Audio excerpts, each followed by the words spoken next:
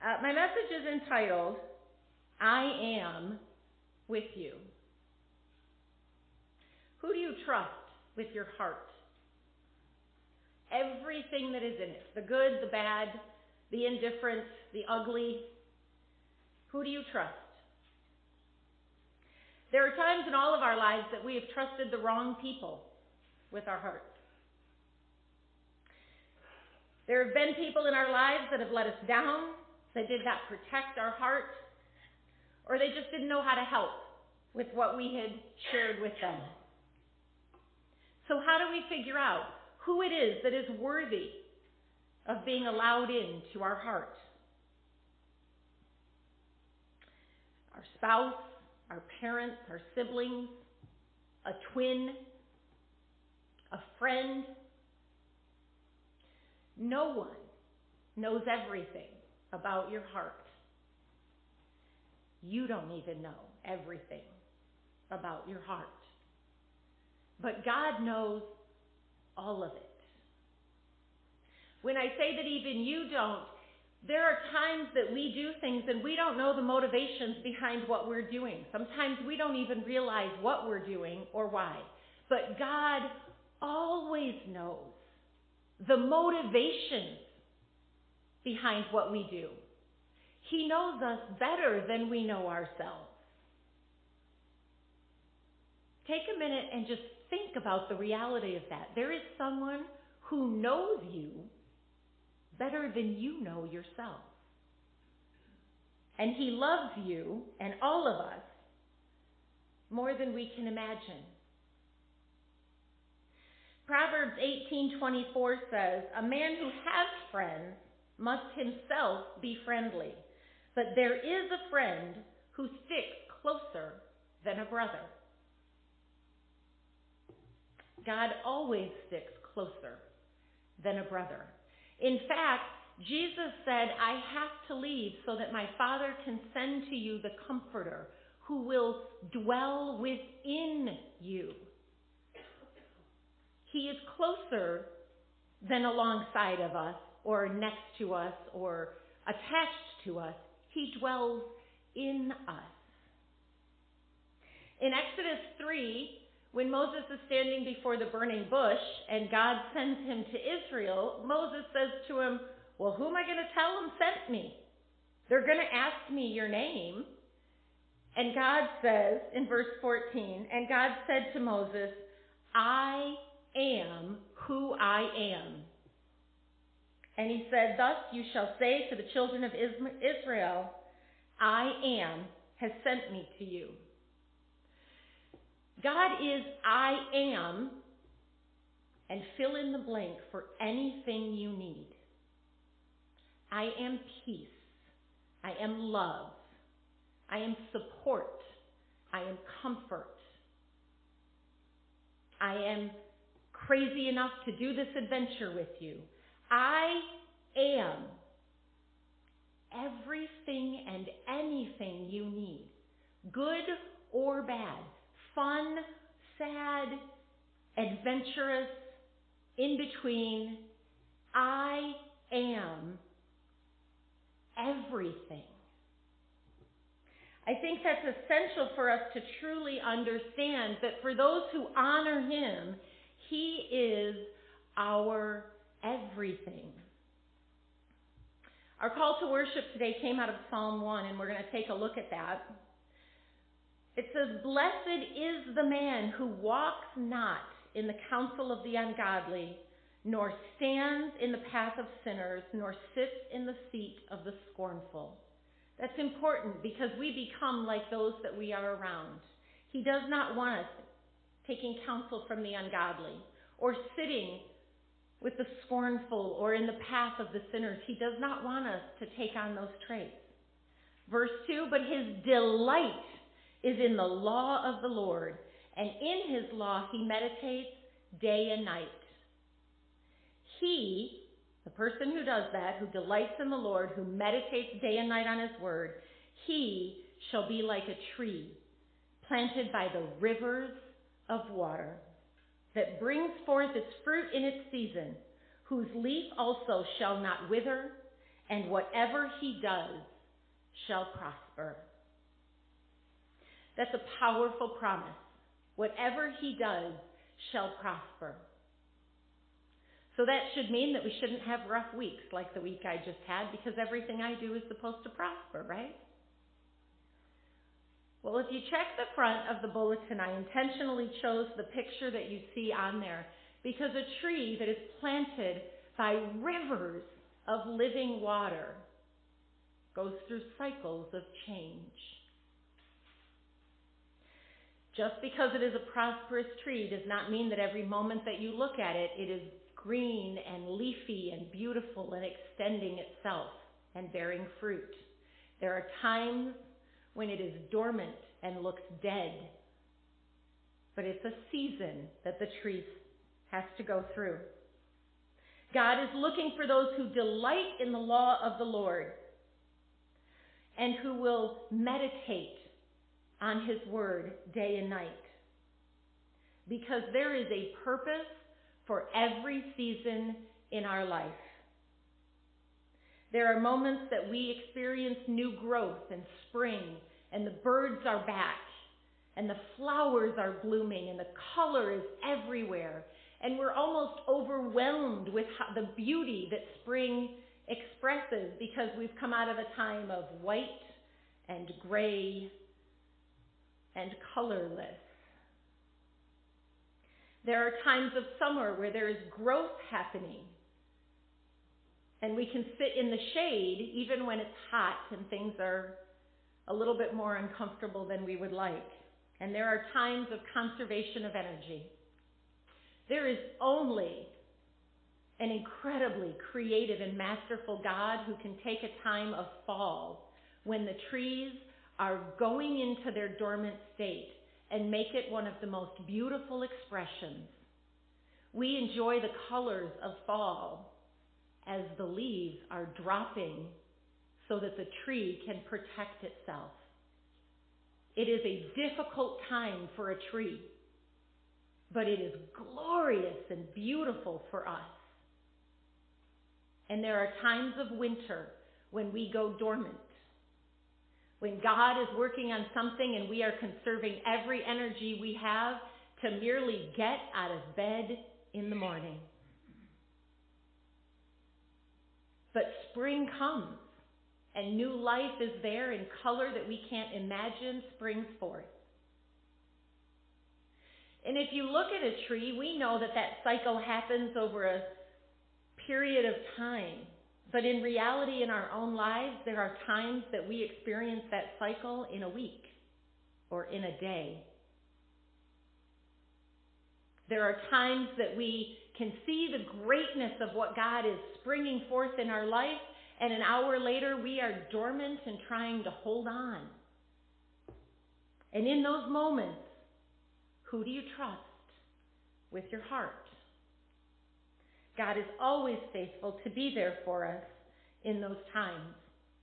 Ecclesiastes 3 says, "To everything there is a season, a time for every purpose under heaven. A time to be born and a time to die. A time to plant and a time to pluck what is planted." I read that verse several times because I always thought it was "and a time to harvest." But it's not. It's a time to pluck what is planted. And as I really meditated on that, and I looked at it in a couple different versions, and I think there's got to be one that will say harvest. But most of them will say "in a time to pluck what is harvest," or a time to pluck what is planted, or a time to pull what is planted.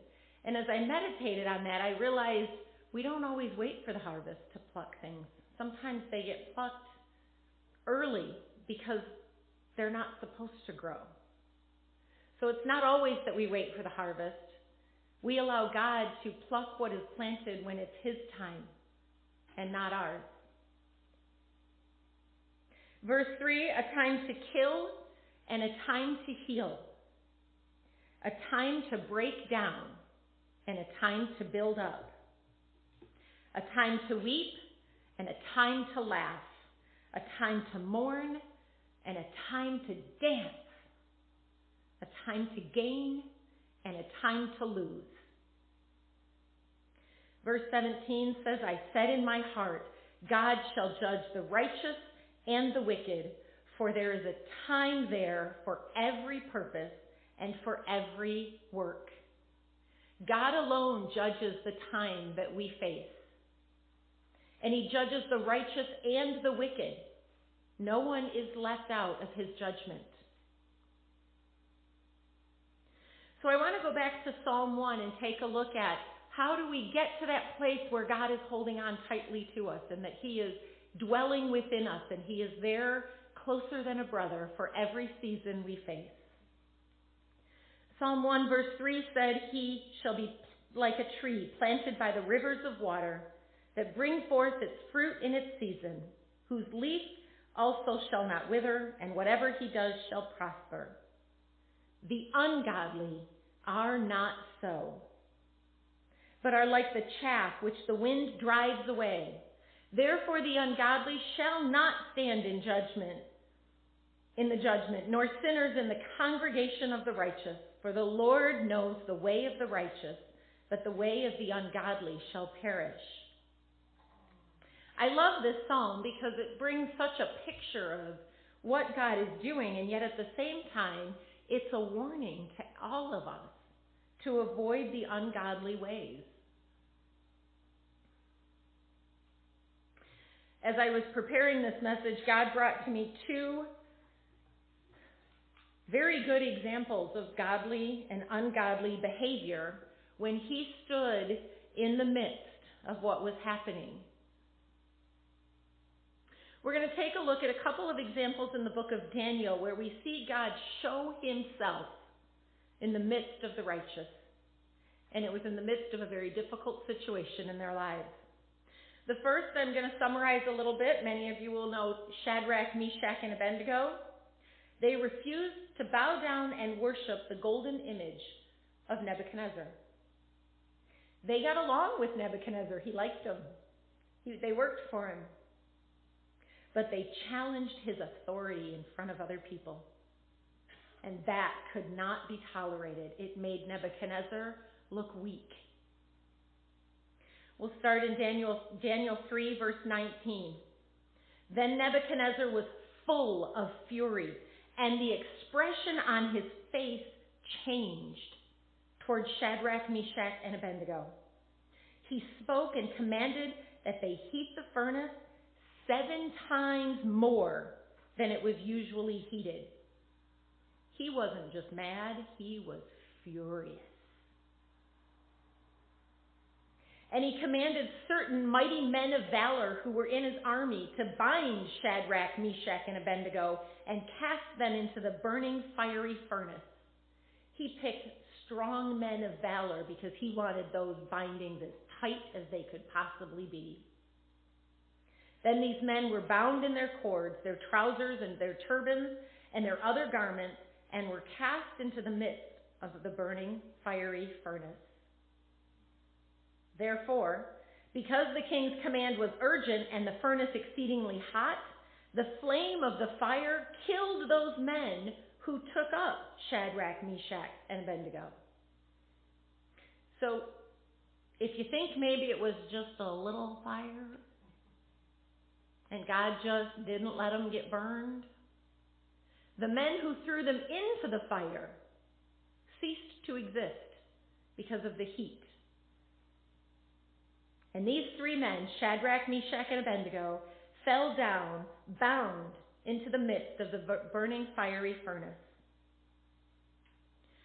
Verse 24, then King Nebuchadnezzar was astonished, and he rose in haste and spoke, saying to his counselors, did we not cast 3 men bound into the midst of the fire?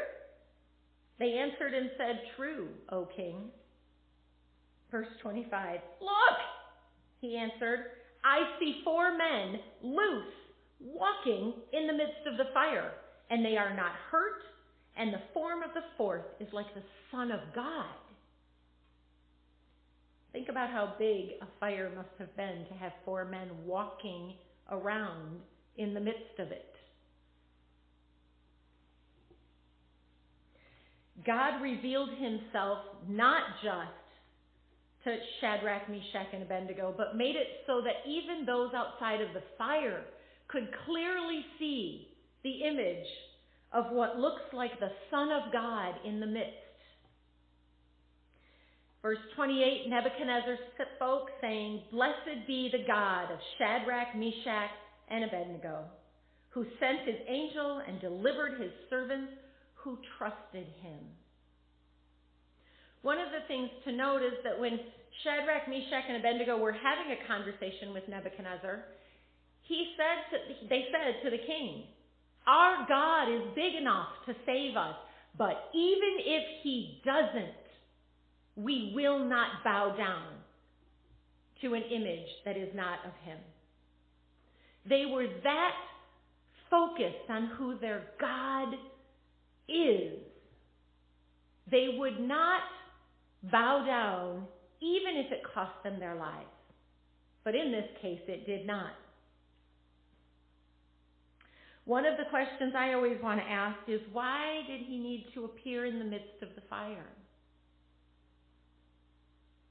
He didn't just move on their behalf. He was with them in the midst of it.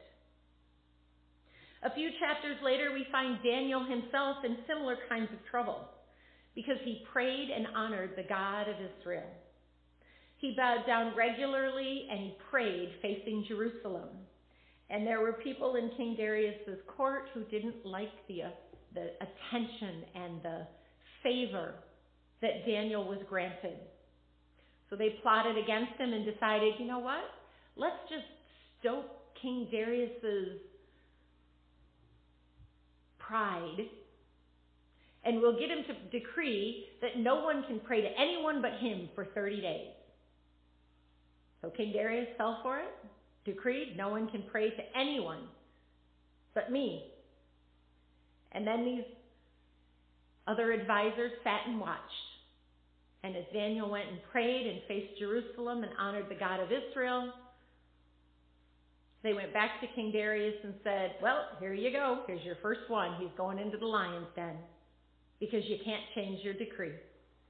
And King Darius was heartsick because he knew Daniel had done nothing wrong, but he could not go back on his decree.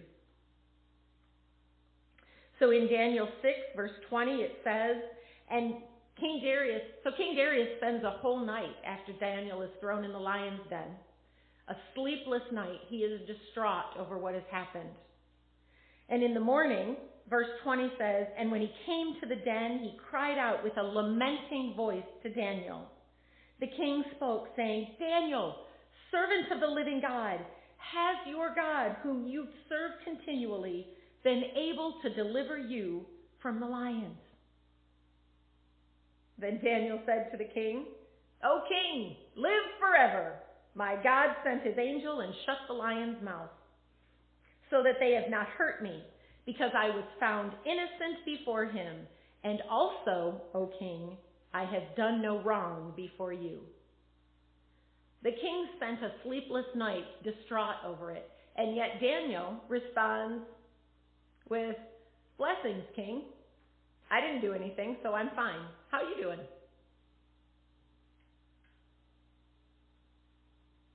Verse 23 says, 'Now the king was exceedingly glad for him and commanded that they should take Daniel up out of the den. So Daniel was taken up out of the den, and no injury whatever was found on him because he believed in his God.'" So what happens to the unrighteous? "And the king gave the command, and they brought those men who had accused Daniel, and they cast them into the den of lions." Well, that's terrible, but it didn't stop there. "Them, their children, and their wives. And the lions overpowered them and broke all their bones in pieces before they ever came to the bottom of the den." So again, God tells us it was not that the lions just weren't hungry or were tired. He held them at bay. Because when the unrighteous were thrown into the same den with the same lions, they didn't make it to the bottom of the den before they were destroyed. God is there in the midst with the righteous, but he will judge the unrighteous. The same bright, glorious being that is seen in the form of the Son of God with the three in the fiery furnace appears again with Daniel in the lion's den. He kept Daniel company all night. He shut the mouths of the lions that they did not hurt Daniel in the least. Why did he need to be there? He could have kept the fire from consuming Shadrach, Meshach, and Abednego without being in it. He could have kept the mouths of the lions shut without having to be there. But God wants us to know that he is personally and intimately involved in all that happens in our lives. He is with us. And what is done to any one of his children is done to him. In Acts chapter 9, we see Saul going to Damascus.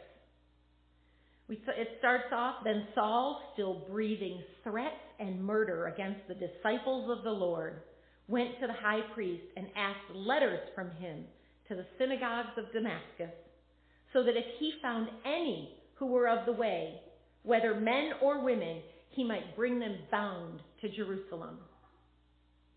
He was still breathing threats and murder. He wanted to annihilate these disciples of the Lord. He wasn't persecuting Jesus. Jesus was no longer walking on the earth. He had already ascended to be with the Father. But he was persecuting any who believed in Jesus.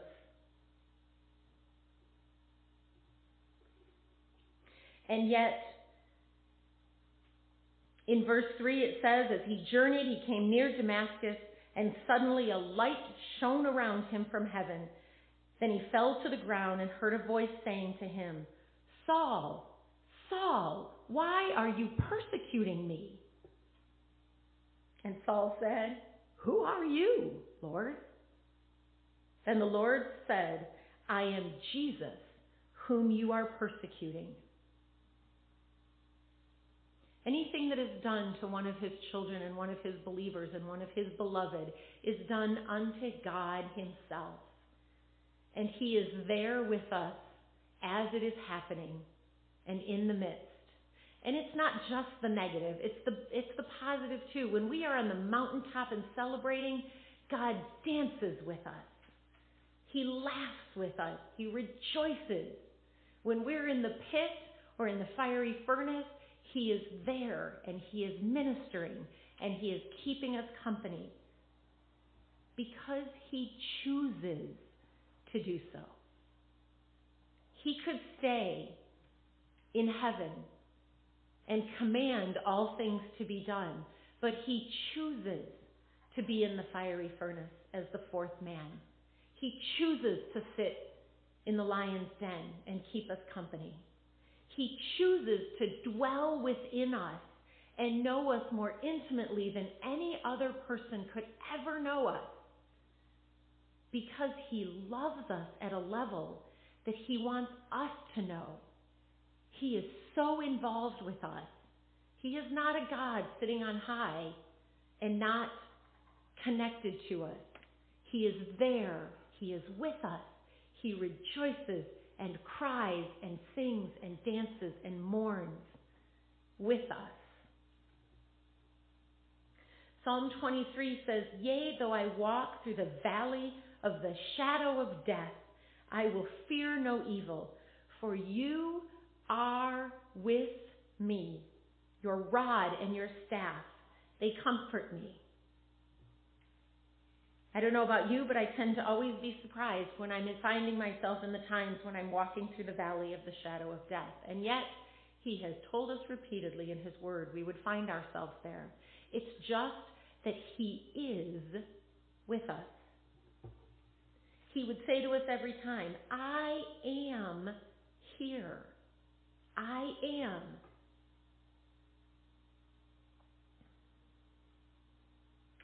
Isaiah 43 says, But now, thus says the Lord, who created you, O Jacob, and he who formed you, O Israel.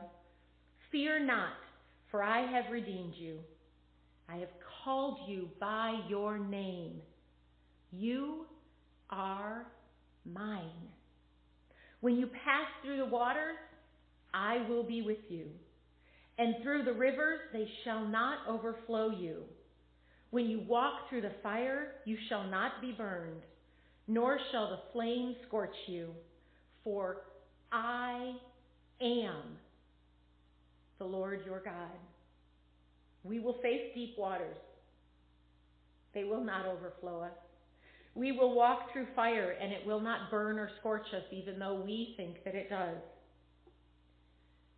Because God is I am. He chooses to be with us in the midst of all that happens in our lives, good and bad. He chooses to keep the mouths of the lions closed. He chooses to stand with us in the fire and to dance with us on the mountaintop. He chooses to dwell within us and be closer than a brother could ever be. Because he has planted us as trees by rivers of living water. In times of spring and the waters flow fast, we produce new growth and we see life burst forth. In times of summer, when the waters are still clear, we continue to grow. In the fall, when they become the cold and bitter waters and they start to recede, we dig deep for what we need. And in times of winter, we reach our roots deeply into the river of living water because he sustains us. Romans 8:38 says, "For I am persuaded that neither life nor death, nor angels, nor principalities, nor powers, nor things present, nor things to come, nor height, nor depth, nor any created thing shall be able to separate us from the love of God, which is in Christ Jesus, our Lord." Nothing can separate us from the love of God. And so with that in mind, God gives us a command. Jesus left us with a command in Matthew 28. "Go therefore and make disciples of all the nations, baptizing them in the name of the Father and of the Son and of the Holy Spirit, teaching them to observe all things that I have commanded you. And lo, I am with you always, even to the end of the age. Amen." There is never a moment that you are alone. There is never a moment he is not with you, because I am is everything that we need. In the good and in the bad, he is with us even to the end of the age.